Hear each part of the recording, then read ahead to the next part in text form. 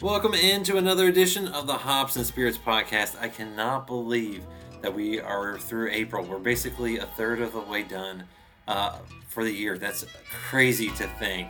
It's gone by so fast. I also can't believe that we're talking Kentucky Derby and now Cinco de Mayo.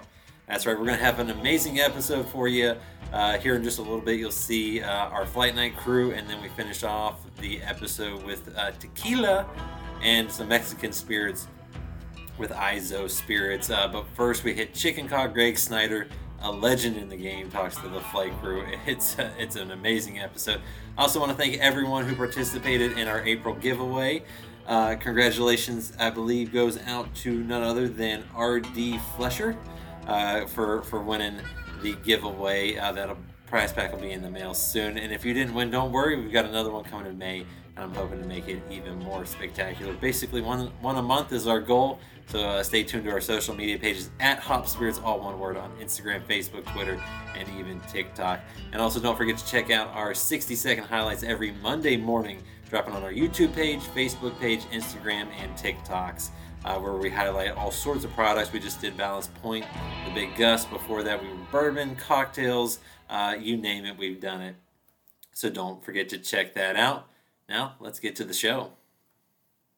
All right, we're here for another Flight Night. It is Flight Night 4 as I'm knocking things over. See, Ariella, I told you I was going to screw something up today. It's Flight Night 4. This is our second bourbon flight night. The first one was back in January with the crew and Barrel Bourbon, Barrel Craft Spirits. But this week, we are with Chicken Cock Whiskey Company. They do bourbon, rye, and a couple special releases as well. The crew with us, we have D, better known as the VA Bourbon Hunter, Ariella, also known as Influensky on Instagram, and Chris, who confuses everyone on Instagram as Jeff the Rabbit. Guys, welcome back. Thank you for having us. Thank you for having me. Glad to be back. Yep. And then our guest this week is Greg Snyder, Chicken Cock Master Distiller. Greg, thank you for taking some time to talk the brand and also let us sample a few things. Thank you, Jonathan. It's a privilege to be able to join you all this evening. Well, I always like to start things off with one tough question. It's a nice little icebreaker. And for this one, as the weather's getting a little nicer, hopefully everywhere. We did have snow here in Kentucky last week, but, it melted by midday. The one tough question is, would you rather enjoy a drink on the porch deck or in your backyard or at the bar? Who would like to go first? I'll go. I would say back deck, man. Especially during this quarantine, I don't need to go to the bar.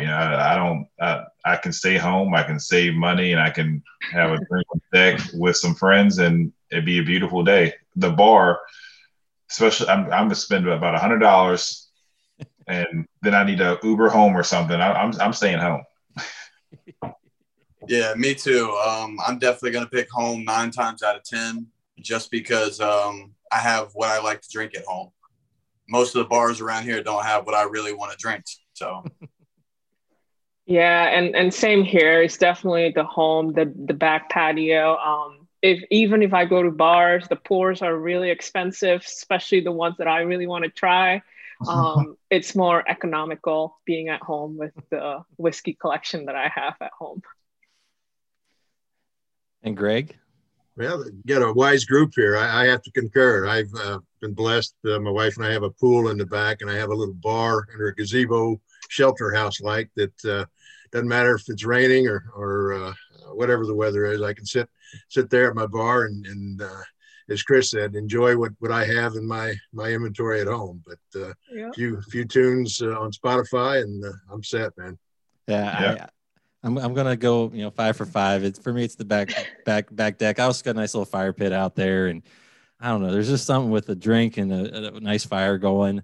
You just can't beat that. Now I will say for beer, because it is Hops and Spirits, there's nothing wrong with a nice beer garden someplace, which is just like a patio. You're just paying a little extra for everything. But yeah, I'm definitely a backyard back deck kind of guy myself too. Nice. I think we have a very smart crew here on this one. Now, Greg, for those that don't know, the Chicken Cock brand has been around for a long time, but it might be new to a lot of folks because, as we were talking about beforehand, it was only in 12 states up until pretty much recently, when now it's in about 40 states. But what can you give us a little history lesson here so we understand what we're about to drink? Well, I can indeed. It's interesting. Usually when I do conduct a tasting, what do you think the first question is I get? Your name. Where did you get that name? That's right. Exactly. It's some people have a lot of fun with the name, but I tell people, I didn't create the name. The name actually originated with the brand in 1856 when the distillery and the brand began in Paris, Kentucky. A gentleman by the name of James A. Miller actually built the distillery and started the brand. And as the story goes, he was making a whiskey that he felt was worth crowing about. And so that's where Chicken Cock whiskey got its name. And people need to remember, back in 1856, Americans were still using the Old English language. And the term for a male chicken, or what we call nowadays a rooster, which rooster didn't come about till the late 1800s, early 1900s. But back in that day, a male chicken was called a cock. And so that's where the name originated. But the brand did well. Several years into it, actually, Mr. Miller passed away. And he had a very loyal clerk by the name of George White that he left some money to. Wasn't enough to acquire the distillery, but Mr. White picked up a couple of investors and they bought the distillery and kept the brand going. And if you ever get down to Bardstown, Kentucky, there's a museum down there called the Oscar Getz Museum. Jonathan, you're from Kentucky, you may be familiar with it, but they have the entire history of the whiskey industry in Kentucky. And there's some old pre-prohibition bottles of a lot of different brands, but there's some old pre-prohibition bottles of Chicken Cock as well. And one of those bottles you'll see on the label, it says the famous old brand, James A. Miller's Chicken Cock whiskey. And so anyhow, they kept the brand going. The brand did well up until Prohibition. Like most companies, they had to shut the distillery down. And the brand was actually sold to a company up in Montreal, Canada. And that company actually ended up becoming Joseph E. Seagram & Sons. But that distillery up in Montreal, they actually made a rye whiskey. And they would put the bottle of the rye whiskey under the Chicken Cock label, and they would take that bottle and they'd seal it in a tin can. That tin can actually protected the bottle when they would bootleg it back across the border in the United States. Nice. And so it showed up at a lot of speakeasies, but one of its claims to fame, it was actually the house whiskey and probably the most famous speakeasy during that time era, the Cotton Club in Harlem, New York. And there's a book about Duke Ellington, and Duke Ellington actually in his memoirs, he talks about Chicken Cock as a house whiskey at the Cotton Club. And so wow, that's neat. It's a lot of neat history. Close to the end of Prohibition, National Distillers acquired the brand and brought it back to the U.S. because they had a medicinal alcohol permit. And so they can make medicinal alcohol. So they started the distillery back up and actually bottled Chicken Cock whiskey with the medicinal alcohol label. Likewise, down at the Getz Museum, there's some of those on display as well. So Prohibition was repealed. The brand grew and did well up until about the 1950s. In the 1950s, distillery had a fire and it actually burned to the ground. And the company that owned it at that time decided not to rebuild, and the brand just sat idle up until 2012. The founder of Grain and Barrel Spirits, a gentleman by the name of Matti Antila, Matti actually was looking for a brand that he could buy the rights to and bring it back. And so he did a lot of research, ran upon the history of this brand and thought it was a pretty cool story. And so he acquired the brand rights to Chicken Cock whiskey in 2012. He had a vision, but like most business strategies, companies need to generate a cash flow. And so to generate a cash flow, he was acquiring some pretty young whiskey, and they would put some flavoring in it, and they'd actually put it in a metal bottle and started out selling it as a flavored whiskey. Then he came along and decided to make a bourbon and a rye. And there again, he didn't have a distillery, wasn't working with anybody at that time. And he was buying some 6-month-old whiskey, and they were trying to go through an accelerated maturation process. But it came out with Chicken Cock Heritage, which was a bourbon, and a Chicken Cock Bootlegger, which was a bourbon and rye. Now, for me, it's okay if you want to make a mixed drink, but as a sipping whiskey, it just doesn't quite cut the mustard. So, and Monty realized that, but it served its purpose. They generated cash flow. But he had a vision to resurrect the brand back to Kentucky and bring it back to its high quality prominence that it once had many, many years ago. And so this is where I kind of come into the picture. Now, I've been in the business a few years now. I actually started with Joseph E. Seagram and Son in Louisville right out of college in 1978. And so Wow. I've been very blessed to have a great career, and very blessed to work with so many great knowledgeable people and learn from them everywhere I've worked. I mean, I worked at Seagram's, worked at Brown-Forman for 12 years. 9 of the 12 years I worked at Brown-Forman, I actually managed their cooperage operations. So I not only know how to make whiskey, how to age whiskey, how to bottle whiskey, but I also know the importance of the barrel, which quite honestly, most people don't realize 60 to 70% of the flavor in that bottle of whiskey actually comes from the white oak barrel. So from there, I went to Wild Turkey. I was actually the vice president of Austin Nichols and the managing director at the Wild Turkey Distillery for a little over 10 years. Spent a few years up in Maine with White Rock Distilleries. I think their biggest brand at that time was a product called Pinnacle Vodka. We actually created the dessert category of vodkas. Oh, wow. But Jim Beam acquired, in 2012, Jim Beam acquired Pinnacle and the plant assets and asked me to move back to Kentucky area to head up the transition of the brands they acquired into their Frankfurt plant. So I did that, was there a little over a year, and then I got an opportunity with a company down in Bowling Green, Kentucky called Western Spirits. You may be familiar with Bird Dog Whiskeys, Calumet Farm Bourbon, Sam Houston Bourbon. That's some of their products. But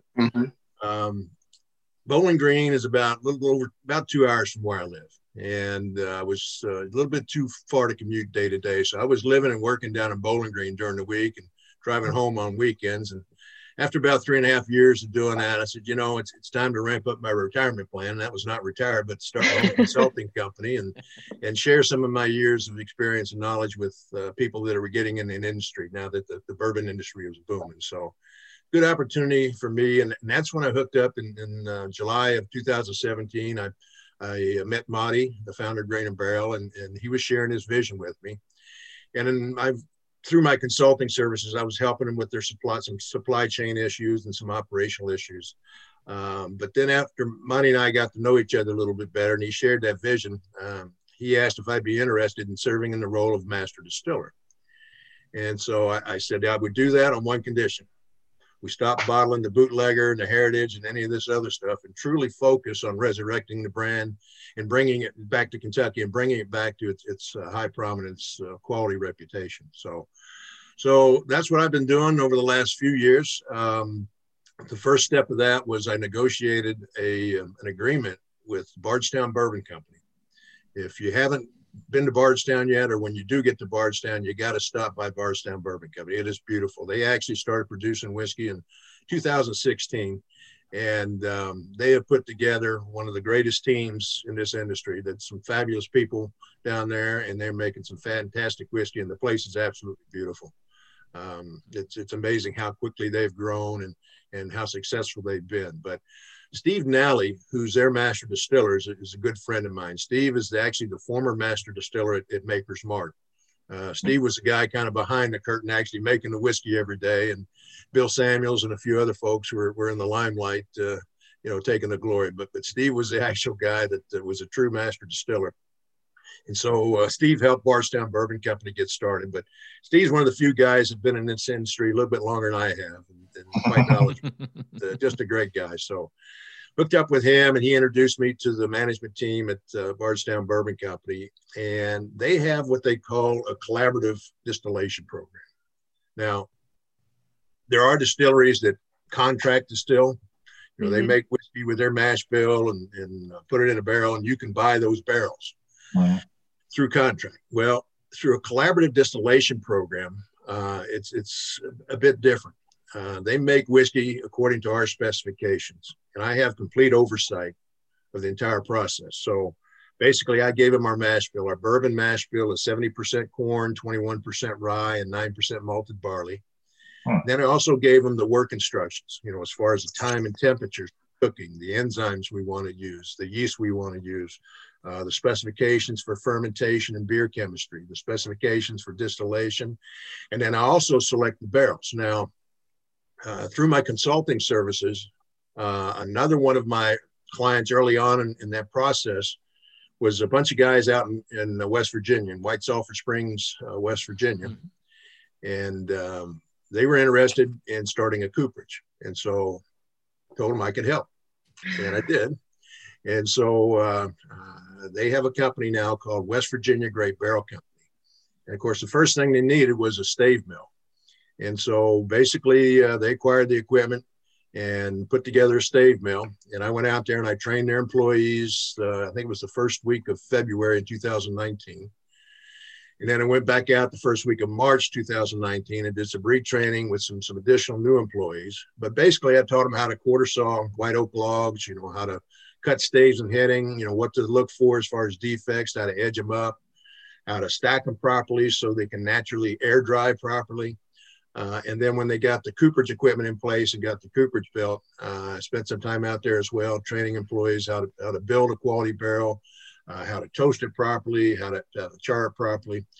And a lot of the equipment in the design of the cooperage, I provided some assistance and giving them some direction on best things to do, the best practices, so that they have control over every process throughout the operation. So my connection with them, when I say select the barrels, I'm actually, since 2019, May of 2019, I went out there and I actually hand selected the logs. Looking for extremely tight grain white oak. Yeah. Mm-hmm. Now, part of the beauty in West Virginia, there's smack dab in the heart of the Appalachian Mountains right there. Yeah. And some steep mountains. If you've ever been through that area, you know how rough and rugged and steep those mountains are. And so 50% of the trees are growing on a north-facing slope. So they're not getting the sunlight that the other ones are. So just because of lack of sunlight, they're going to grow slow. Likewise, even though the ones on the south-facing slope are getting sun, that soil is not fertile. It's so rough and rocky that it's not great for growing things. But trees grow in it, but they grow slow. And so they have an extremely high percentage of tight grain oak coming out of the Appalachian region there in West Virginia, Virginia area, that whole area right there. And so the reason I'm looking for tight grain, now by standard, tight grain is a minimum of 10 annual growth rings per inch. Those guys, they're averaging probably 12 to 15 annual growth rings per inch. And so what that does, it gives you a much higher density, a higher concentration of the hemicellulose and lignin that gets converted into the extractables, the caramel and vanilla flavors in the extractables. When you build that barrel, and one of our specifications is we're going to toast it, give it a nice, deep, long, penetrating toast, where we're going to convert the hemicellulose into the caramel substance and the lignin into the vanilla substance. Basically, you got cellulose, hemicellulose, and lignin, white oak. And the cellulose is the primary cellular structure that makes the wood hard, holds it together. The hemicellulose is where the polysaccharides are, wood sugars. So just like holding sugar in a spoon and you hold over a burner, what to do, it starts melting and caramelizing. Well, that's where that caramel flavor is. So by toasting that barrel, you're converting that hemicellulose into caramel substance and giving those sweet flavors. Remember, 60 to 70% of the flavors coming from that white oak barrel. Same thing, when you toast that barrel and heat it up, the lignin converts into vanillin, and that's where your vanilla flavors are coming from. So again, the tighter the grain, we're going to get a much higher concentration of those desired extractables, and we're actually taking full advantage of what that wood has to offer. If you just char a barrel and you don't toast it, you're going to create a thin layer of those flavors just on the inside of the char, but not the full extent of what that wood actually has to offer. And so it's just, some of the things that I've picked up in the 43 years that I've been in the business. And so usually I go out there a week to 10 days before we're going to make our bourbon or our rye. And I actually oversee the process of the barrel construction. They take the staves and heading from the logs that I selected the previous year, and we build those barrels from those stays and heading. And then again, I'm there to make sure that everyone's toasted properly, that everyone's charred properly, and constructed properly. And so once those are built, then I go to Bardstown and oversee the process of the making of our bourbon and our rye, and it goes in those barrels. So it's something unique. I don't know of any other distillery that's actually has control of it, from, as I say, from bark to barrel to bourbon to bottle. I have complete oversight from the very beginning through. So something unique that I'm proud of, and able to take my 43 years and focus it on a brand like Chicken Cock, and looking forward to something special. So the first bourbon we laid down was actually in 2018. And so it's going to be late next year, probably before that's at least 4 years old and able to bottle it. We'll see. I taste it every 6 months to see how it's progressing. And it's coming along great. I couldn't be more pleased with the way it's progressing, but we'll probably start bottling some of it, like I said, late next year.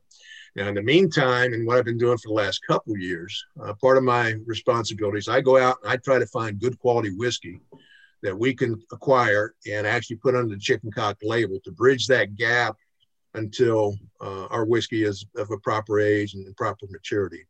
And so that's kind of what I've been doing, and that's what we're going to be tasting tonight, actually. I was going to say, we've got the first one is the bourbon. So you could tell a little bit about that as we kind of get to. Yeah, I don't know if what they sent you. You didn't get this bottle, did you, Jonathan? Just a sample? We got some nice sample sizes. Okay, so I don't know if you can see this bottle or not. This is actually a replica of the old Chicken Cock bottle, pre-Prohibition Chicken Cock bottle. It has a honeycomb embossing in the glass. And people like it. It's a pretty attractive package, but what that represents chicken wire, actually, around the bottle. Gotcha. We actually have two style bottles. Our limited offerings are usually in a little different bottle, but it's also a pre-Prohibition. Of course, back then they were pint size. Now these are 750. We just blew them up to a 750 size and made replicas of the original bottles. But so the first one we're tasting, this is actually a blend of some 6-year-old and some 15-year-old. So now, usually when I do tastings, I don't like telling people what I smell, what I taste, because it kind of plants a seed and people say, oh yeah, I get that. No, I want you to smell it, you to taste it, and you tell me what you're getting. And then, because everybody's different. That's what I tell people in tasting. Correct. It's not an exam. There is no right or wrong answers. What you smell or what you taste is going to be totally different from what others smell and taste. What are you picking up on the nose? Any suggestions? Honey, like honey wafers, vanilla wafers. Yeah. Some green in there. It's like the rye kind of profile a little bit. I'm thinking this is like at least like 10% rye or even higher. I could definitely smell the rye. 21% rye is what he said, I think. Well, no, that's our mash bill. Now this is a blend of 6-year-old and 15-year-old that we acquired. So let's see, the rye, one of the mash bills, it was it was 78.5, 13% rye and 8.5 malted barley, and the other was 74, 18% rye and 8%. Ah, okay. So yeah, you get a little rye notes here, Pop. I don't particularly, but there's like a hint of vanilla, but it's so, like Ariella said, there's so much honey on there that like it's like overpowering. Which is, I always say I have a sweet tooth, so that's always. There's like like lemon, like citrus kind of smell as well. Notes, yeah, little citrus notes, like lemon rinds, that kind of bitterness. So when I tell people, the best way to smell it is after you drink it. That empty glass, it's got some great smells, and now after the alcohol's kind of dissipated, man, those smells really come out stronger. But oh.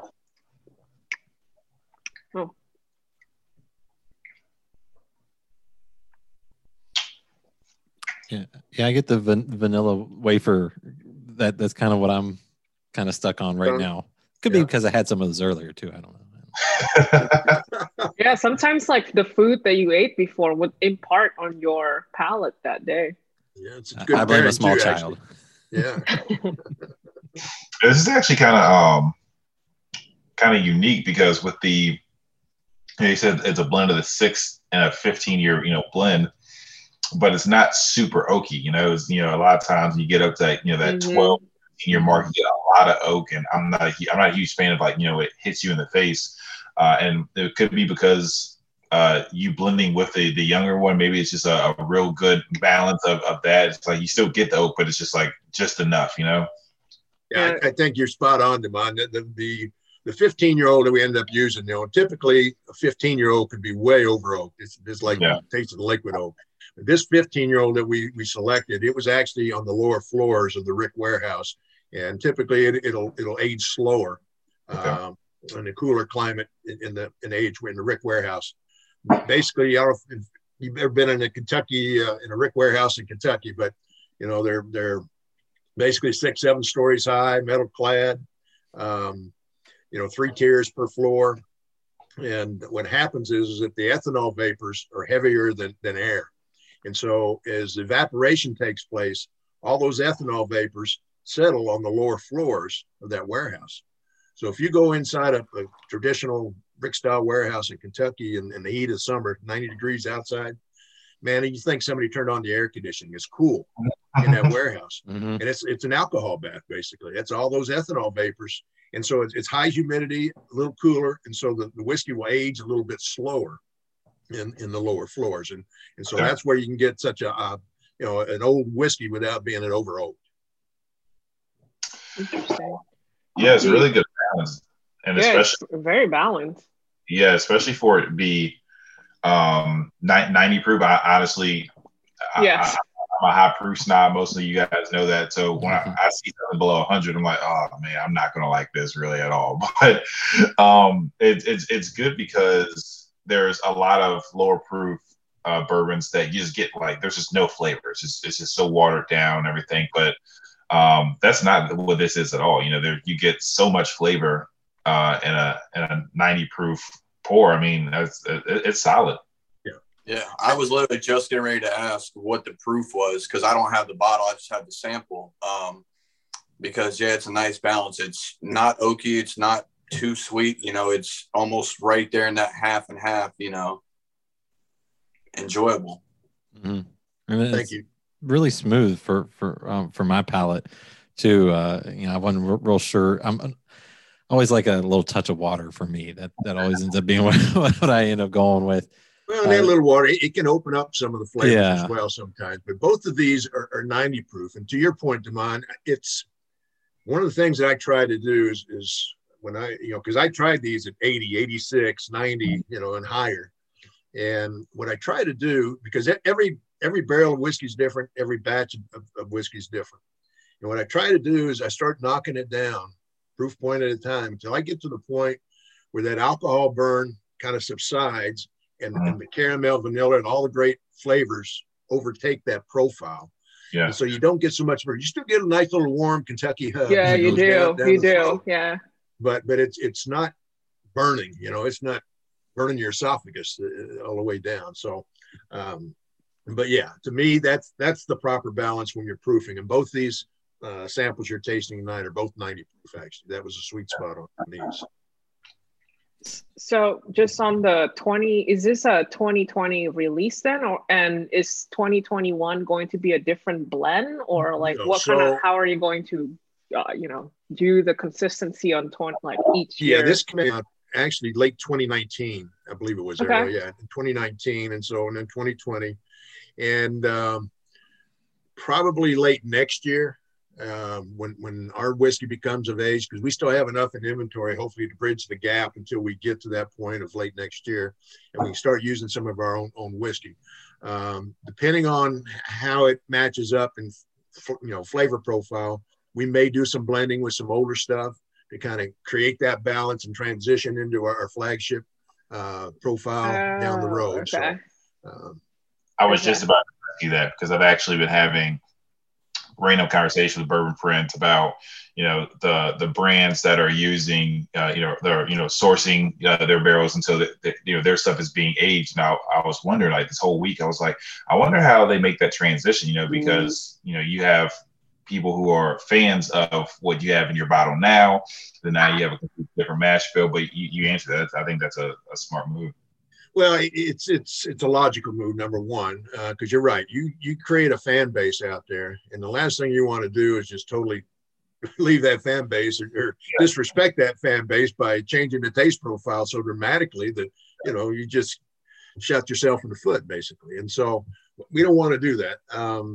And it's there's a lot of tasting, a lot of analysis that goes with that process. But I'm confident with what we've got aging. My goal is to come up with something actually more flavorful, more, higher quality than what we have offering right now. That's the ultimate goal. And I think we're on track to do that. I was gonna say it's a good start with what you got going now. Cause that was, I usually go a little higher than, 90 proof. Maybe not as high as Damon. 150. Yeah. But no, I thought it was kind of nice not to have that big burn, but it's still some there. Like you said, Damon, there's still flavor there, and a nice flavor, and I thought that really stood out. To kind of talk to that point a little bit more, when Chicken Cock, before I actually got involved with them, in 2016, the brand was celebrating its 160th anniversary, and so. Madi actually, to begin the process of offering a higher quality product, he acquired some bourbon from MGP in Lawrenceburg, Indiana. I'm sure you're familiar with them, Midwest Grain Products. Yeah. Never heard of them. That big sourcer. Well, I can probably sit here and name you 40 to 50 brands that use MGP bourbon to this day. So. Oh yeah. Good whiskey. No question about it. It's good whiskey. And but anyhow, Madi acquired about 40 barrels, and he came out with the 160th anniversary. It was 8-year-old Chicken Cock bourbon, single barrel, and it was good, actually very good. And what's amazing is there were a lot of other companies that were buying and bottling that same whiskey. Now, some won double gold medals at competitions, some didn't. Same whiskey. Yeah. Well, why is that? Well, it's because what they did with it. Some do single barrels, some do small batches, some offer it at 100 and some odd proof, some offer it at 86 proof. Depending on what you do with that is going to go a long way in the quality that you achieve. And so the point being is that you had all this same whiskey coming from the same place, but yet totally different as far as the quality spectrum goes. So. And then before we get to the rye, I'm curious what drew you to them and Chicken Cock and kind of that vision, because obviously you've had a hell of a career. We'll talk about that a little bit here after we taste the second one, because for folks that are whiskey lovers and bourbon lovers, you've had your hand in some big releases and lineups. What drew you back into the game, so to speak? Back into the game. I never left the game. Well, I know, but I mean, back being a master distiller, I guess I should say. Well, I never held the title of master distiller. I actually had master distillers who reported to me in a number of my positions. And again, it's not about so much, I work for them or they work for me. It's you learn from the people you work with. Doesn't matter where you're at on the ladder. You learn from those people. And again, I've been very blessed. Every place I've worked. To learn from people. And so, the relationship with Chicken Cock, actually my son was friends with one of the managing members, and they were looking for some consulting help on the operation side. And that the timing was just perfect. I was happened to start my consulting company. And so I connected with him and, it went from there. So, but again, the brand, it's got a lot of neat history. I think it's got a tremendous future to grow upon. A lot of people buy it just because of the name, to have some fun with it, which is okay. But my goal is to buy it because you really like it and think it's a high quality whiskey. And again, I'm thrilled that we're on that track. And can't wait until ours starts coming out of the barrel in Bardstown and into the bottle. So. I did have a question. What was there a specific reason why you guys decided to go the, I guess the Bardstown partnership route? It's just so that you didn't have to do your own brick and mortar at the time. It's just financially. Yeah, it's a financial decision, Damon. It's a typical business strategy that a number of companies have adopted. Grain and Barrel Spirits is a really, really small company, and this industry is as you all are aware, is pretty investment intense. Okay, you got to have investors, and if you're expecting to make money right off the bat, you got to have patience. Because you got to let that whiskey age, and it takes time and patience and a lot of money. So, but again, being a small company, they don't have the production facility assets, and so it was made more sense given the situation to tap into some of those opportunities. And of the options, Bardstown Bourbon Company was by far the best option. And from an exposure, they're right on the Bourbon Trail. I mean, it's easy to get to. Right off the Bluegrass Parkway, for those who are familiar with the area in Kentucky, and it's a beautiful facility, and just keeps getting better. Yeah, it's nestled in what Bardstown calls themselves, Bourbon Capital or something like it. They do refer to themselves as the Bourbon Capital of the world. That is correct. So I mean that seems very, very fitting to be there, and now obviously we've got two that we're trying. The rye is up next, so you want to talk a little bit about the rye? Yeah, so let's talk about the rye. Again, it's a little bit same bottle, but it's actually a green label. You can tell that versus the dark blue. Mm-hmm.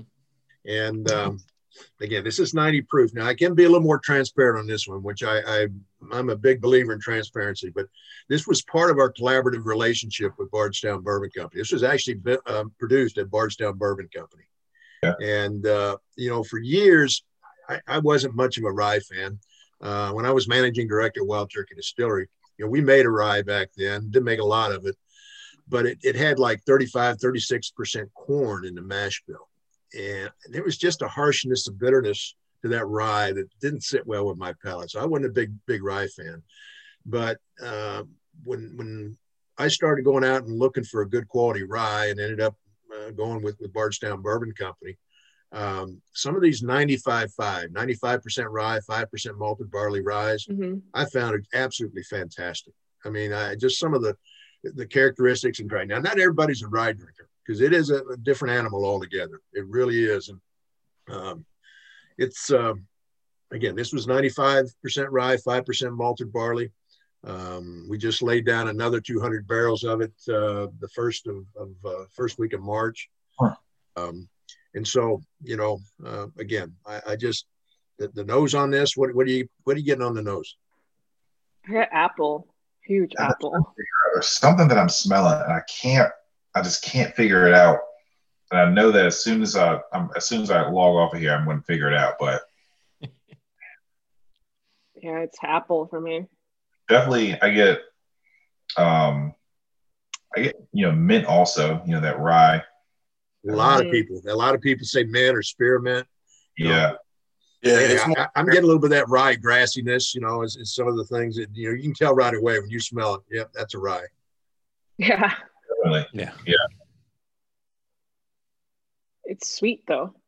I was just about to say there are certain ryes that I've tried, and it's like, there's like that sweet rye, and that's what I'm getting on the nose on this one. Yeah, it's not spicy at all. It doesn't really bite.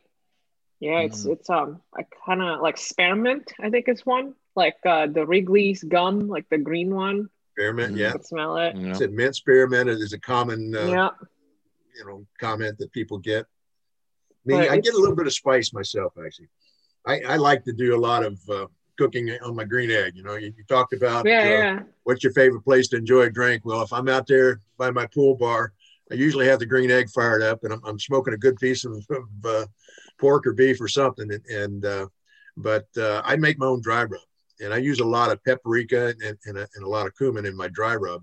And I get some of those notes as well. You keep talking about your house. It sounds like we need to come hang out with you. Yeah, with a green egg. You come this and way. there's a pool. Pool's not open yet. It'll be open, well, about this time next month. So I was gonna say, Yeah. I mean, next week it's gonna be 80 here. I mean, come on. it is. I know, but as you said, we had snow here. A couple last week. Yeah, yeah. Yeah. It's fun to wake up to a half inch of snow. Well, I had Oh, about no. close to 3 inches up where I live, believe it or not. Oh wow. Yeah, but like you said, it melted by midday. So That's Kentucky. For those That's it. that don't live here, you get all seasons in every yeah, week. it was 72 degrees the day before, and make up next morning, I've got 2 to 3 inches on the ground. So it's We're like that in Virginia too, man. It'll legit be. There was 1 week last month. It was legit 80 degrees on Monday, and by Saturday it was snowing. Yeah, that's the South for you. It's, I think my favorite story on that is it was a couple years ago. I woke up to about 12 inches of snow. And I'm from West Virginia. I'm used to a lot of snow. I mean, I lived in the mountains, not too far from White Sulphur Springs and Beckley. And, so I'm used to snow. I mean, one winter we had 3 feet of snow all winter in our yard. But, 12 inches in Lexington, Kentucky shuts everything down. Well, by midday, it had all melted. I had never seen a foot of snow melt in 6 hours in my life, and it was all gone. You would have had no clue if you came in that afternoon that it snowed.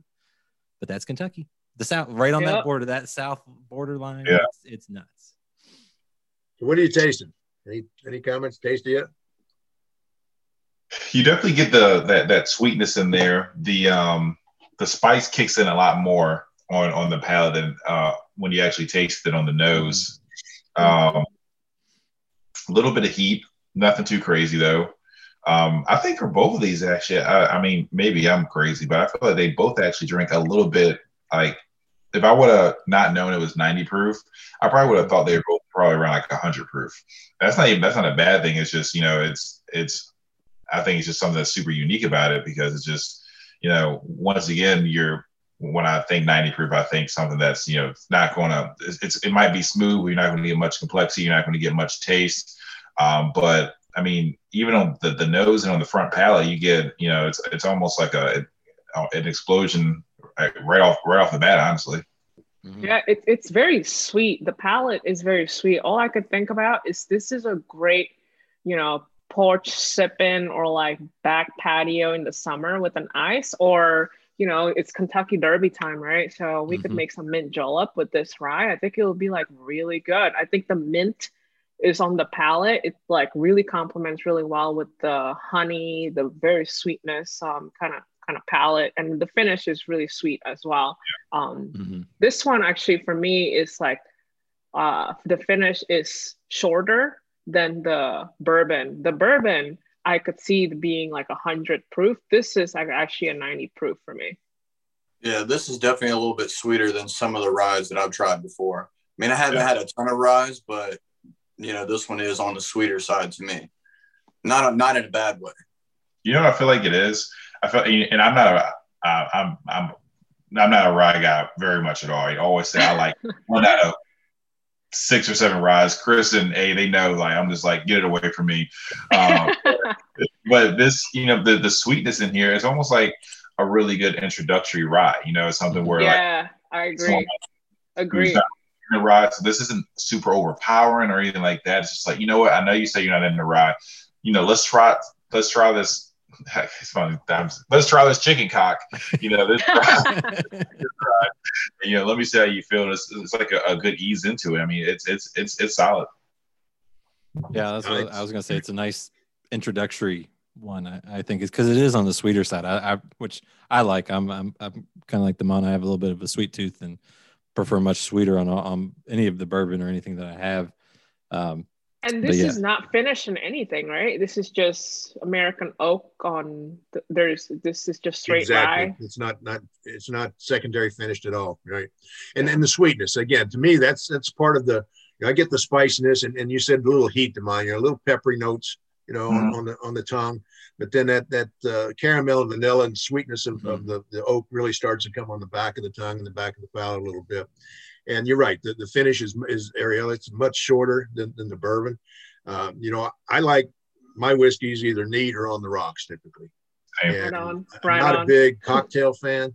but occasionally I'll have a cocktail if I go out to dinner. But a friend of mine introduced me to an old fashioned that he made with this rye, and it was phenomenal. I just, you know, it said the sweetness really complemented the flavors of the old fashioned, and it made it fantastic for those people like a Manhattan or an old fashioned. This really makes a great drink. So yeah, I was thinking the same thing with the cocktail.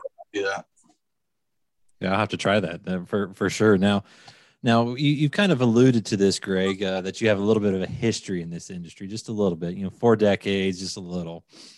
Can you talk a little bit about that? Because I mean, you've pretty much done everything. And I think one of the coolest things or maybe not the coolest thing, but one of the things that I found really interesting was you were pretty much instrumental in launching, for Wild Turkey fans, the Russell Reserve line. Yeah, I'm a fan. Yeah, well, I'm a fan too, and I actually created the Russell's Reserve brand. Actually, that's so cool. That's awesome. Wow, that's awesome. It's a great brand, and they've done a great job with it as far as extending the different offerings that they've got now. And I actually had some friends that did a barrel pick on Russell's here a while back, and I did a podcast with them. Some guys from Braselton, Georgia, podcast with them yesterday. They're called BS and Bourbon. You may be familiar. Oh with yes, BS and guys Bourbon. Are crazy. Yes. They're wild. But anyhow, I met them down at the Bardstown Bourbon Company and gave them a quick tour, and we did a little sampling of what we have aging down there, and did a quick follow-up podcast. I was down in the Atlanta area here a couple months ago and did a podcast with them and met those guys. But anyhow, back to the story of Russell's Reserve. Yeah, I started there in March of 1998. And Pernod Ricard owned Wild Turkey at that time. And I hadn't been there a couple months, and the folks at Pernod Ricard says, you know, would you mind taking a look at our barrel inventory? We think we have too much whiskey in the warehouse. I said, well, I can do that. I said, but I need to know what your sales forecasts are going out into the future. And they said, well, just figure 2% growth on all the Wild Turkey brands out for the next 3 years. And I said, well, that's great, but you have brands that are at least 12 years old. So I need to know what your sales forecasts are out for the next 12 years. That's part of the beauty of this industry. You know, we don't have crystal balls, and we're not clairvoyant, and it's difficult to predict what you're going to sell 10, 12 years from now. Correct. Because you got to be making it now, so to be a proper age out at that time frame. So anyhow, they said, well, just figure it, to keep it simple, figure 2% on all the different brands. You know, back then we had the 80 proof, we had the 101, we had the, Rare Breed, we had the Kentucky Spirit, and then we had, a 12-year-old that we sold internationally, and then a few other products, but in some 8-year we sold international. So anyhow, I in my previous experience, I created a Excel spreadsheet. It's called a distillation or liquidation distillation model. And basically it takes your inventory by year, what your barrels are, and it factors in what the yield should be given the age of it, due to angel share.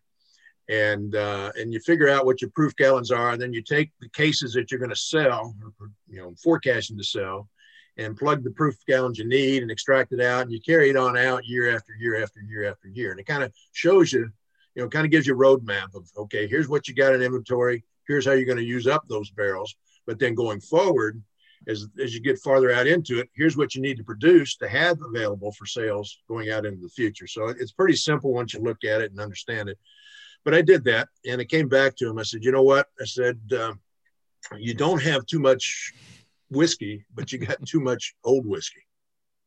And they looked puzzled, and they said, what do you mean? I said, well, what's happened is this, and like many companies in the industry, when the bourbon industry started to decline, the financial teams kind of took a hold of the reins, and they were looking for ways to cut costs, maintain margins, because sales were declining. And so at that time, it was a finance group in New York City, at the corporate office in New York City, that was telling the distillery what barrels to pull to dump for the various products. Of course, at that time, Wild Turkey 101 was probably, 75 to 80% of the total volume that Wild Turkey sold. And so the finance group, every year they'd use 6.5-year-old bourbon for the Wild Turkey 101. Mm-hmm. Unfortunately, 6.5, 7 plus years ago, they were making more whiskey than what they were selling at that time. And so they kept getting older and older. And so the next year rolled around and the finance folks said, well, we can't use that same whiskey because it's a year older now. It's, through evaporation, there's less whiskey in it. And we had to pay another year of ad valorem taxes. So the component cost is going to increase. We can't increase our component costs. We got to maintain our component costs, if not decrease it. Well, guess what?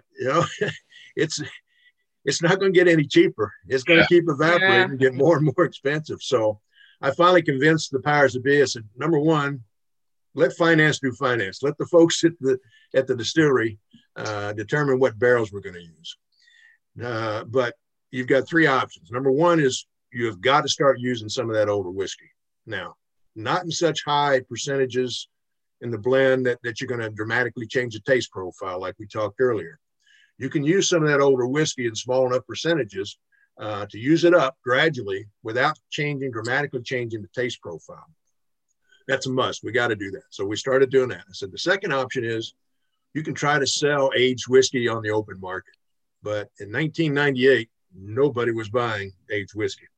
Not like if they were, they'd have been smart. If they were, they'd have been smart. Yeah, they should have been hanging on to it because, nowadays it is extremely difficult to find good quality whiskey. And when you do, it's not cheap. It's expensive as heck, which tends to drive up the price point. So, tell me about it. So, anyhow, so that really wasn't an option. But I said, the third option is this. I said, we could start a new bourbon brand. And I said, you know what? It's high time this company paid tribute to one of the greatest master distillers that ever worked in this industry, and that's Jimmy Russell. Jimmy Russell's a dear friend of mine. I love him to death. He and Eddie both worked for me for a little over 10 years, and I thank the world of Jimmy. I'd do anything for that man. I'd take a bullet for that man. But he's a true prince. He's really the last of the true Mohicans that kind of grew up with corn dust under their fingernails and the true master distillers. Unfortunately, guys that were good friends and friends of mine, Booker Noe and Elmer T. Lee and Parker Beam, those guys have since passed, but their memory will last forever. And luckily Jimmy's still around with us and still hanging in there. Yeah. So, but Jimmy didn't know this. And, our folks in New York, they said, well, that's great. What should we call it? I said, well, for lack of a better name, why don't we just call it Russell's Reserve? They said, yeah, it's got a nice ring to it. So I worked with the marketing group to come up with the packaging and so forth and put together component costs for the finance folks. But Jimmy didn't know this. So one day I asked Jimmy, I said, we got some great whiskey, some bourbon up there on the 4th floor of B Warehouse. I said, you mind grabbing a sample of that sometime today? And let's take a look at it. I said, the company's thinking about, coming out with a new brand. He said, okay. So that afternoon I had a meeting with the union at the plant there, and we were just wrapping things up and get a knock on the door. And as Jimmy opens the door, he says, Greg, you busy? I said, no, Jimmy, come on in. We're finishing things up. So he hands me a little snifter glass of this whiskey. Here's that sample you wanted to try. And I got it about a foot from my face. And man, the caramel and vanilla about knocked my head off my shoulder. I couldn't believe the aroma. It was so intense. And I tasted it and looked at Jimmy, and he just, Jimmy didn't say anything. He just kind of nodded, give me that little grin like, that's pretty good stuff. And I said, wow, that's amazing, Jimmy. And he concurred, of course. But again, he didn't know this was going to be called Russell's Reserve or a tribute to him. So later on, once we got the packaging, the original package was the tall, standard Wild Turkey bottle, the old Wild Turkey bottles. It was in the 1990s. And, it had some gold print on the bottle and so forth. But it was 101 proof. Initially, that we wanted to come out with 101 proof. A couple years into it later on, the marketing folks got more involved, and they decided to knock it down to 90 proof because they were afraid that too many people didn't like the high proof and it wasn't selling. So they wanted more of the lower proofs, which is totally flipped since then. Yeah. Most people like the higher proofs nowadays. But anyhow, they knocked it down to 90 proof and put it in the existing short, squatty bottle that it's in now. But so later on, we kind of, when the time was appropriate, we kind of did a little presentation and told Jimmy we were naming it Russell Reserve as a tribute to him. And he shed a few tears and was pretty proud about that. But great bourbon, especially for the price. It's tough to beat. And it really is a tribute to one of the greatest people that ever worked in this industry. That's awesome. Thank you for sharing that. That's awesome. That's such a great anecdote, just because I'm a fan of Russell's and Wild Turkey. That's my number one. So Good whiskey for sure. Yeah, it really is. And I was sold on the Russells. Now it's like, I come across, especially at Russell's store picks, like, oh my God, like give me whenever I can find them, I want them.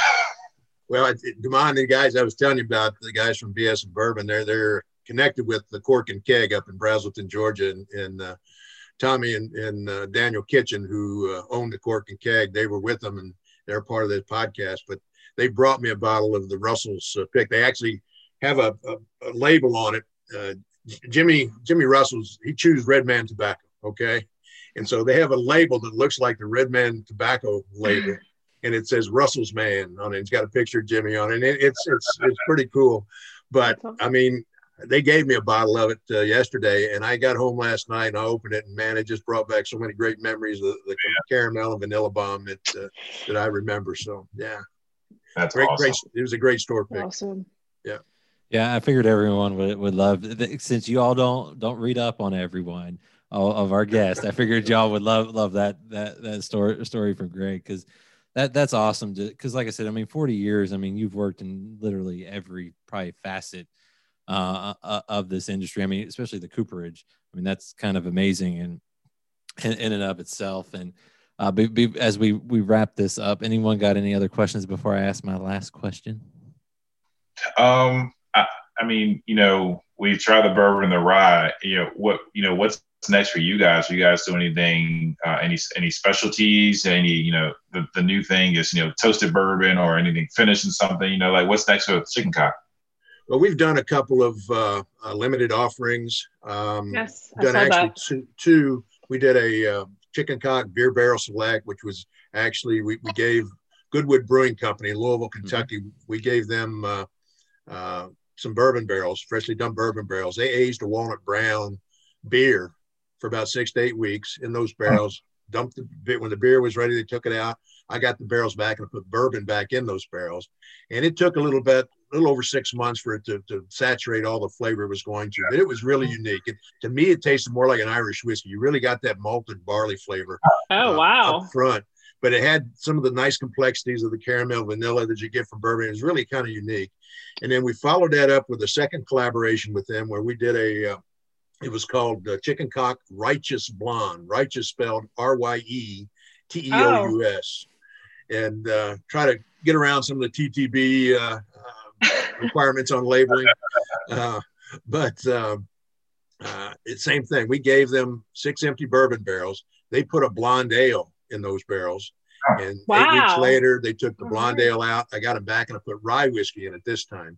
And it was a little over 5 months that rye whiskey was in those barrels. But same thing, just some spectacular flavors. To me, that's one of my favorites. If I'm going to sit out back on the deck and I'll pour just a neat in a little Glencairn like that and sip that. I mean, it has such a sweetness that it takes care of a sweet tooth after dinner. But late last year, we did a 15-year-old barrel proof.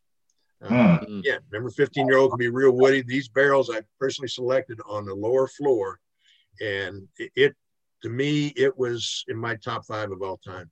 I mean, when I first smelled it, I smelled not just chocolate covered cherry, I smelled dark chocolate covered. Now you get that bitter sweetness from the dark chocolate and the cherries. And I mean, it was just, and the flavor complexity was amazing. It was 114 proof. It was only sold in Kentucky. We sold some online, but it was only sold in Kentucky. And Liquor Barns in Kentucky, which is a huge outlet, liquor outlets. Just a little store. Yeah, just a little store. They're all over, but they bought the lion's share of it. They bought the majority of it. There's still probably a few bottles left on their shelf. It retails for $300 a bottle. It is something spectacular, though. It is amazing. So wow. So back to your question, Demond. I kind of filled you on some of the limited stuff we've been doing. We've got a few things on the drawing board right now. We're looking at doing a bourbon rye blend. Also looking at doing a rye finished in some rum barrels. And so we're kind of putting all the pieces together right now, but I'm hoping before the end of the year, we'll have some of those out. And we hope to continue to do some, limited offerings to not only bridge the gap, but kind of give our consumers some different things to try. Yeah, that's awesome. That's awesome. Yeah. So I love how you're working with it. Is it Ted down at Goodwood? Yeah, Ted Mitzloff, great guy. Yep. Great guy. Had him on, and I know he works with Bardstown a little bit too, so that had to be a nice little combo package there, because they do some interesting things. Because they age their beer in all barrels. That's how they do all of their stuff. And I'm telling you what, they got some fantastic beers. Oh my gosh. That might be the beer for you, Damon. You think so? I don't know.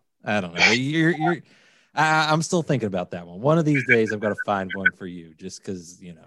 Yeah, I'm not an IPA guy, Damon. I don't know if you are or not, or if you're not a beer drinker at all, but I'm more of a lager guy. I like the walnut brown ales and the blonde ales lagers that they do. But if you like little wood flavoring, man, they do a fantastic. They got some fabulous. Yeah, I'm not a beer guy at all. So, but he's on a podcast called Hops and Spirits. I want him to try to drink beer one time. So. A stout. I think a stout. There you go. Yeah, there's plenty of bourbon barrel aged things out there that we might find something for you. But so I guess what my last question for the group too is what was your favorite? You know, anything like that? For me personally, surprisingly, it was the rye. I think I enjoyed the rye the most. Yeah, I would agree with that. You know, and that's no slight to the bourbon. Mm-hmm. But you know, for me, once again, I'm not a huge rye fan, so whenever I come across a rye that, you know, that I actually enjoy, that really sticks out for me. And so, I mean, I think the rye is definitely my favorite. Yeah, I like the bourbon the most, just because, you know, it being 90 proof, I got a lot more flavor than what I was expecting. And it was nice. Yeah. And my favorite was the bourbon as well. It was actually pretty complex for a 90 proof. Has like a lot of like that honey that I like in my palate, and it's a solid bourbon definitely for a 90 proofer. And Greg, what was your favorite? Oh. Well, I try. I'll take the fifth on that one. Okay. Yeah, you can't pick when it's your kids. You can't ever tell us who you're. Well, I will say the 15-year-old that we had was phenomenal. It of all the chicken cock renditions, actually the 15, and we had one that my first introduction, the first one that I really got involved in, got my hands dirty on. I mentioned the MGP, the 8-year-old single barrel that we had. Came out in 2016. Well, in 2018, I asked Marty, the founder, I said, let me have that last 12 barrels of that MGP. And I said, let me do something special with it. Now, I like single barrels, but my biggest rub with single barrels, they can be so inconsistent, barrel to barrel to barrel. You put the same whiskey in 2 identical barrels from the same cooperage on the same day and age them side by side in the same warehouse for the same length of time, and they can be both ends of the spectrum. They can be so different. So what I did is I took 12 barrels, I did my sensory analysis, and kind of the process I was telling you earlier, I started knocking them down. They range from 108 to 115 proof in the barrel. So I started knocking them down a proof point at a time till I got to the point where I felt that alcohol burn subsided and the flavors overtook the profile. And for that bourbon, for that whiskey, that was 104 proof. And then I started matching up from my sensory notes, barrels that were pretty dominant in certain characteristics with ones that were less dominant. And I tried to get some consistency from batch to batch. Now we called it chicken cock 10-year-old double barrel batch. And when most people hear double barrel, they think, well, you finished it in the secondary barrel. No, double barrel, we did 2 barrels per batch. And by doing that, I was able to get the consistency, made 6 batches out of 12 barrels, and was able to get some consistency throughout the entire realm of batches, but didn't over dilute the flavor that whiskey had to offer. And it was absolutely fantastic. At 104, I guarantee at 104 proof, it was much smoother than either one of these 90 proofs. I mean, just yeah. Wow. So I don't know if there's any bottles of those out there left, but if you find one, and again, I think it retailed for about $250 a bottle, but it was, again, something pretty special. It was good stuff. Nice. Yeah. That's awesome. And Greg, I really appreciate you taking the time to one, fill us in on the history of chicken cock, also talk a little bit about your career, which is amazing. And like I said, I really appreciate you taking the time to just have some drinks with us. Yeah. Thank you so much, Greg. Appreciate it. My pleasure, gang. I appreciate the opportunity to meet with you tonight, and share a little bit about Chicken Cock, and hopefully as we start dumping some barrels and bottling in the future, we can chat again. Absolutely. Looking forward to it. That was a fun flight night. Now we switch gears from bourbon and keep it in the spirits world nonetheless. And, the Derby's coming up this weekend, but next week is another special day for many people, Cinco de Mayo. And to help us celebrate that, we have Gaston Martinez, CEO and founder of Izo Spirits. Gaston, thank you for taking some time to talk about your tequilas. Oh, wonderful. Thanks for the invite. Happy to be here. Now, I usually do this. We did it with the crew earlier in the episode. We do one tough question. It may not be that tough. The question is, do you prefer to have a drink on your back patio or porch or at the bar? Which would you prefer?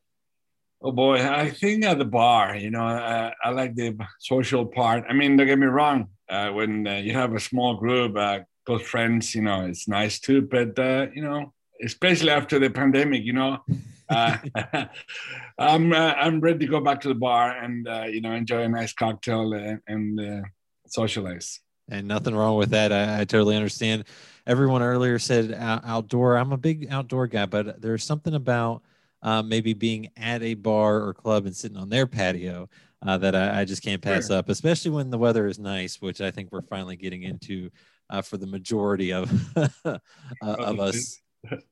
Now my first question for you is, how did you, because Izo Spirits hasn't been around forever, but it's something that you I guess kind of felt a calling to kind of keep some traditions going. So how did you guys launch this spirits company, and why? Well, we everything started with our mezcal. I was born and raised in a small town called Durango, Mexico. And we have a lot of tradition there, and especially the mezcal has been there for close to 400 years, right? And then this is our way to celebrate, to get together, and kind of my idea was let's keep that tradition. Let's show how we enjoy ourselves, and when we get together. I bring always the mezcal.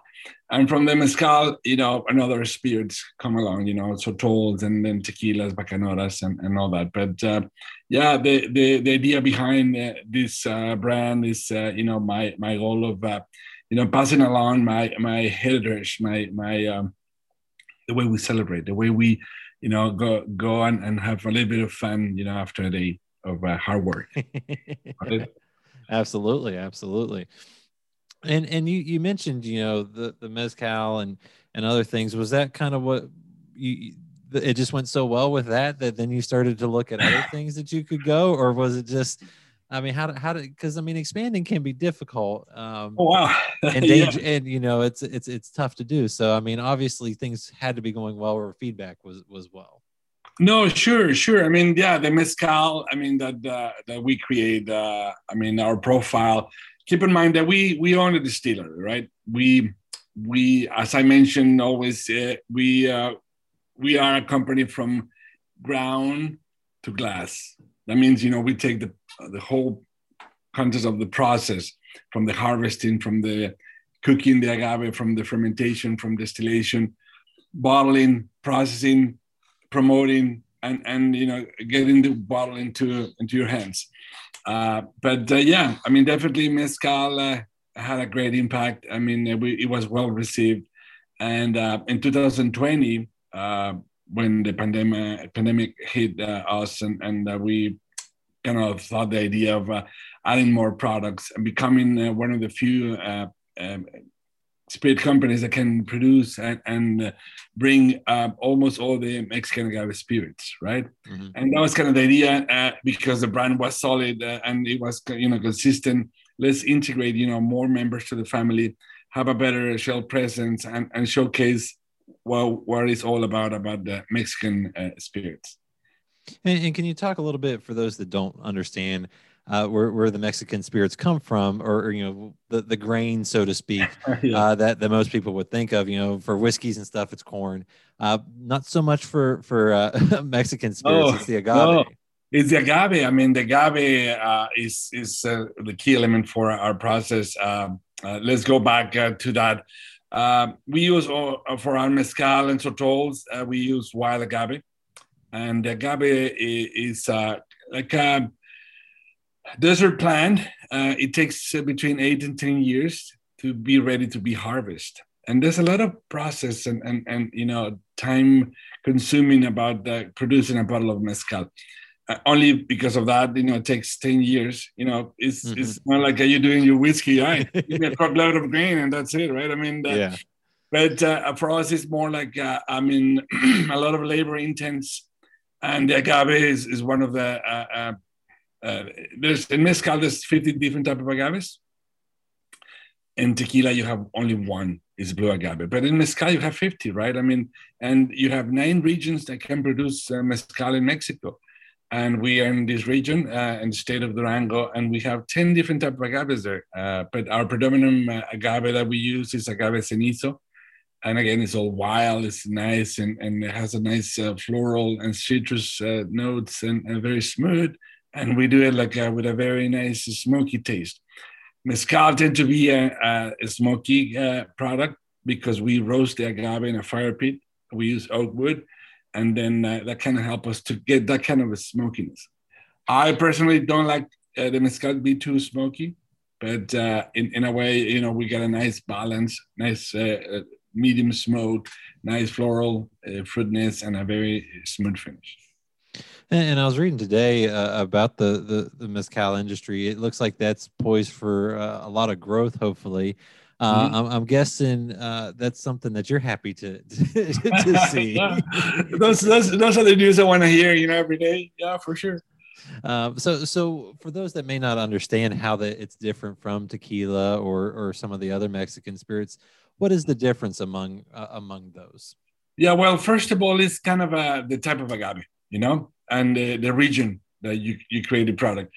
We have regions now that are protected with the denomination of origin, and then tequila is one, and but they only use blue agave, right? And the blue agave is the one that has to be used for tequila. In mezcal, first of all, as I mentioned before, we have 50 different types of agaves, 9 regions. And what we do is we roast the agave in a fire pit for 4 or 5 days. It's like smoker, right? And think about that. And then the flavor of that different type of process of cooking is completely different from the tequila. And after that, everything else is kind of similar. It's fermentation, double the distillation, and then filtration, and you have a end up product. And then the one that I was fortunate enough to get is the Tequila Extra, which is a beautiful bottle, by the way. It is. Did you notice it has an embossed like an eagle on the label, in the front label? Oh, I did not know that. If you pay attention, there's a Mexican eagle right there. On our label, but it's hidden. What we like is to give a lot of information, but not in your face, right? It's just because sometimes companies, they do like a very very hey, I'm here, but our product and our package is a very well thought, and it's an elegant, but it has a lot of information. It's a very rich product. Yeah, and like you said, the bottle is just elegant because it's a kind of the similar size. A lot of now industry wide bottles can vary in terms of what shapes and stuff people want. But I feel like this is kind of that elegant look, and it's kind of got like a thicker glass that just really pops. It is has a lot of presence, and I don't know if you noticed the stopper. It's a handmade on its stopper. That means that every bottle is unique, every bottle is different, and because we made those one by one, and it's kind of our signature. And every bottle is a unique bottle. Whatever you have there's no 2 identical bottles, and that's pretty cool. That is awesome, and that is one thing I did notice was the topper, just how, because it's not just a black cork or anything like that. There is a cool design and that comes out of that. Now, this particular tequila the extra and hollow and Añejo Añejo. Cristalino, yeah. Yeah, it's been a week for me with But wine. yeah, you need to drink, and the more you drink, the more fluent you become in Spanish. That's for sure. But it just recently won, I believe, Tequila of the Year at the London Spirits Award. That is correct. Gold medal, best in show, and the best tequila of the year 2021. Yeah, I mean, 3 factors are taken for that award: packaging, taste, and price. I mean, overall, we beat everybody. Yeah, and it's amazing. I was able to try it. Now, I am not the big tequila drinker in my house.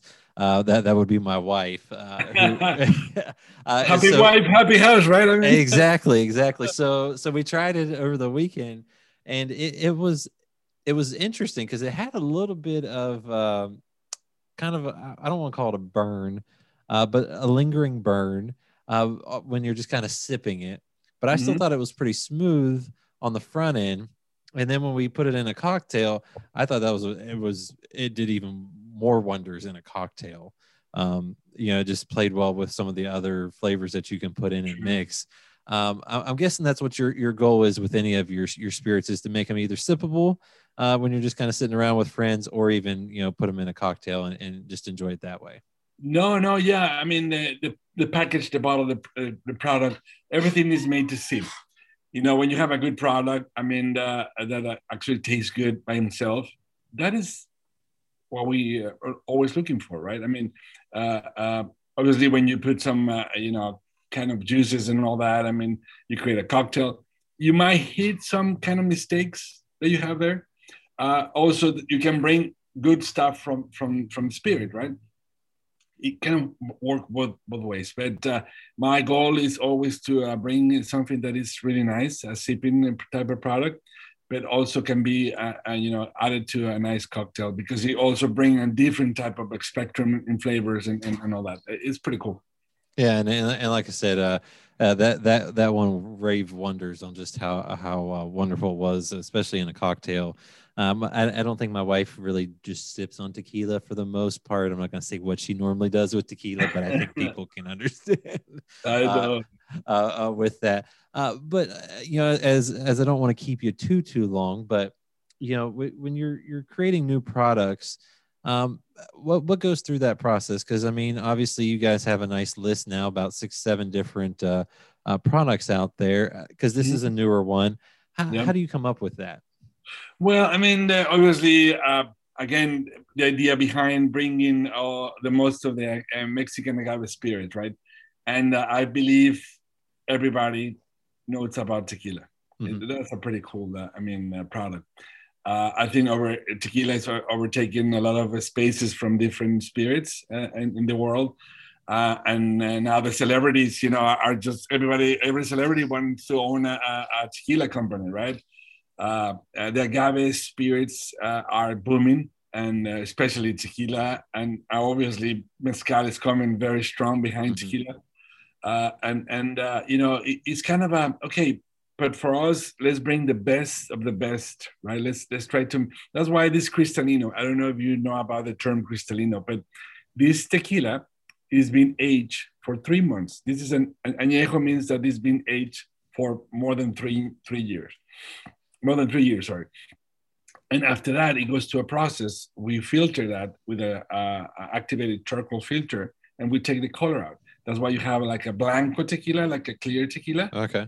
Actually, this tequila has been aged for 3 years, and then it has a little bit of vanilla notes, of the oak, of the American oak that we use, and then a nice sweet taste also at the end of the palate that gives you all the flavors of the agave. And it's a very complex tequila, right? I mean, but this is kind of the newer tequila that is coming out. And then people are more like, what is Cristalino? They don't understand you have a añejo, but it's clear. And that's why we are always trying to innovate and bring the new stuff, the new products to the market. And it's been well taken. I mean, after you sip it, you understand, like, oh, now I understand more, right? When you get that little bit of an explanation. Yeah, well, and I think too, a lot of people nowadays are trying to find that kind of complexity or a little bit more to a flavor profile, and I think that really hits, especially with the extra añejo Cristalina. See, you're getting if I just had confidence, I'd be okay. But I just don't. And my last question for you is, what's next for you guys? Because obviously you've expanded lines. I'm guessing hopefully expanded distribution or something like that. Sure. No, I mean, we've been. Every time we enter a new market is well received. Now we have presence in Nevada. We also have presence in Illinois, and we just got a new contract with a distributor that actually help us to distribute in New York, New Jersey, Pennsylvania, and Delaware. And next month, I think we're going to do also a deal with a distributor in Florida. And we're working also our way to Texas. We have a little bit of presence, but not as much yet. And Mexico, the whole Mexico is doing also. We have a nice contract with Costco Mexico. And then we're going to do a distribution through them to the whole country. Because we've been doing so well here in Costco in Southern California, in LA, in San Diego. They were kind of like, intrigued if we can also provide some products to Mexico. And we did, of course. I mean, Costco is a great client for us. That's awesome to hear. And like I said, this was a wonderful bottle that I got to try, and I think you guys are doing some amazing things. And I guess, since it is Cinco de Mayo coming up soon, what type of drink would you recommend folks celebrate that day with? Well, my in the line that I have, well, I love all of them, but I have a few favorites. But I think the mezcal, I personally, if I'm going to do a cocktail, I will do like skinny, spicy margarita. Okay. I'm not in the sweet. I don't like too much sweet in my cocktails. And then skinny, it takes the agave syrup that they sometimes add, and I like a little bit of spiciness on my cocktail. And then that's and with a little bit of tajin. It's like a chili powder that you put in the rim. And then with that, you're set. 2 or 3 of those, you'll be happy. And you'll probably be able to think you can pronounce things correctly as well. We'll become fluent in Spanish after that. Exactly. And for folks that if they want to get more information, they can go to izospirits.com, and there's some great recipes up there. And you can find where the product's available as well. Gaston, I really appreciate you taking the time, and thank you so much. My pleasure. Anytime. Thanks so much. Yeah. Boy, was that a full episode. I can't believe everything that we got to do, who we got to talk to. Greg is amazing, a legend in the game. Gaston Martinez is doing some amazing things with Mexican spirits. You just never know what you're going to get when we do these things, and it was a blast. And I appreciate everyone for coming on. Like I said, don't forget to check us out on our social media pages at Hop Spirits, all one word, Instagram, Facebook, Twitter, and TikTok. You can get the link in our bios to find all sorts of fun stuff, including our YouTube page, where we also have the videos of these up as well. And if you're not checking out the videos, you really need to, because you get to actually see some of the liquid that we're talking about, whether it's clear, hazy IPA from Ballast Point, or the Flight Night stuff and the tequila that we were talking about today. Just so much fun. Also, remember, if you can, leave us a review. Let us know how we're doing on your podcast players. We really appreciate that. We also appreciate our partner in crime at One Sip Beer Review. They're on Instagram. Check them out. Until next time, cheers, everyone.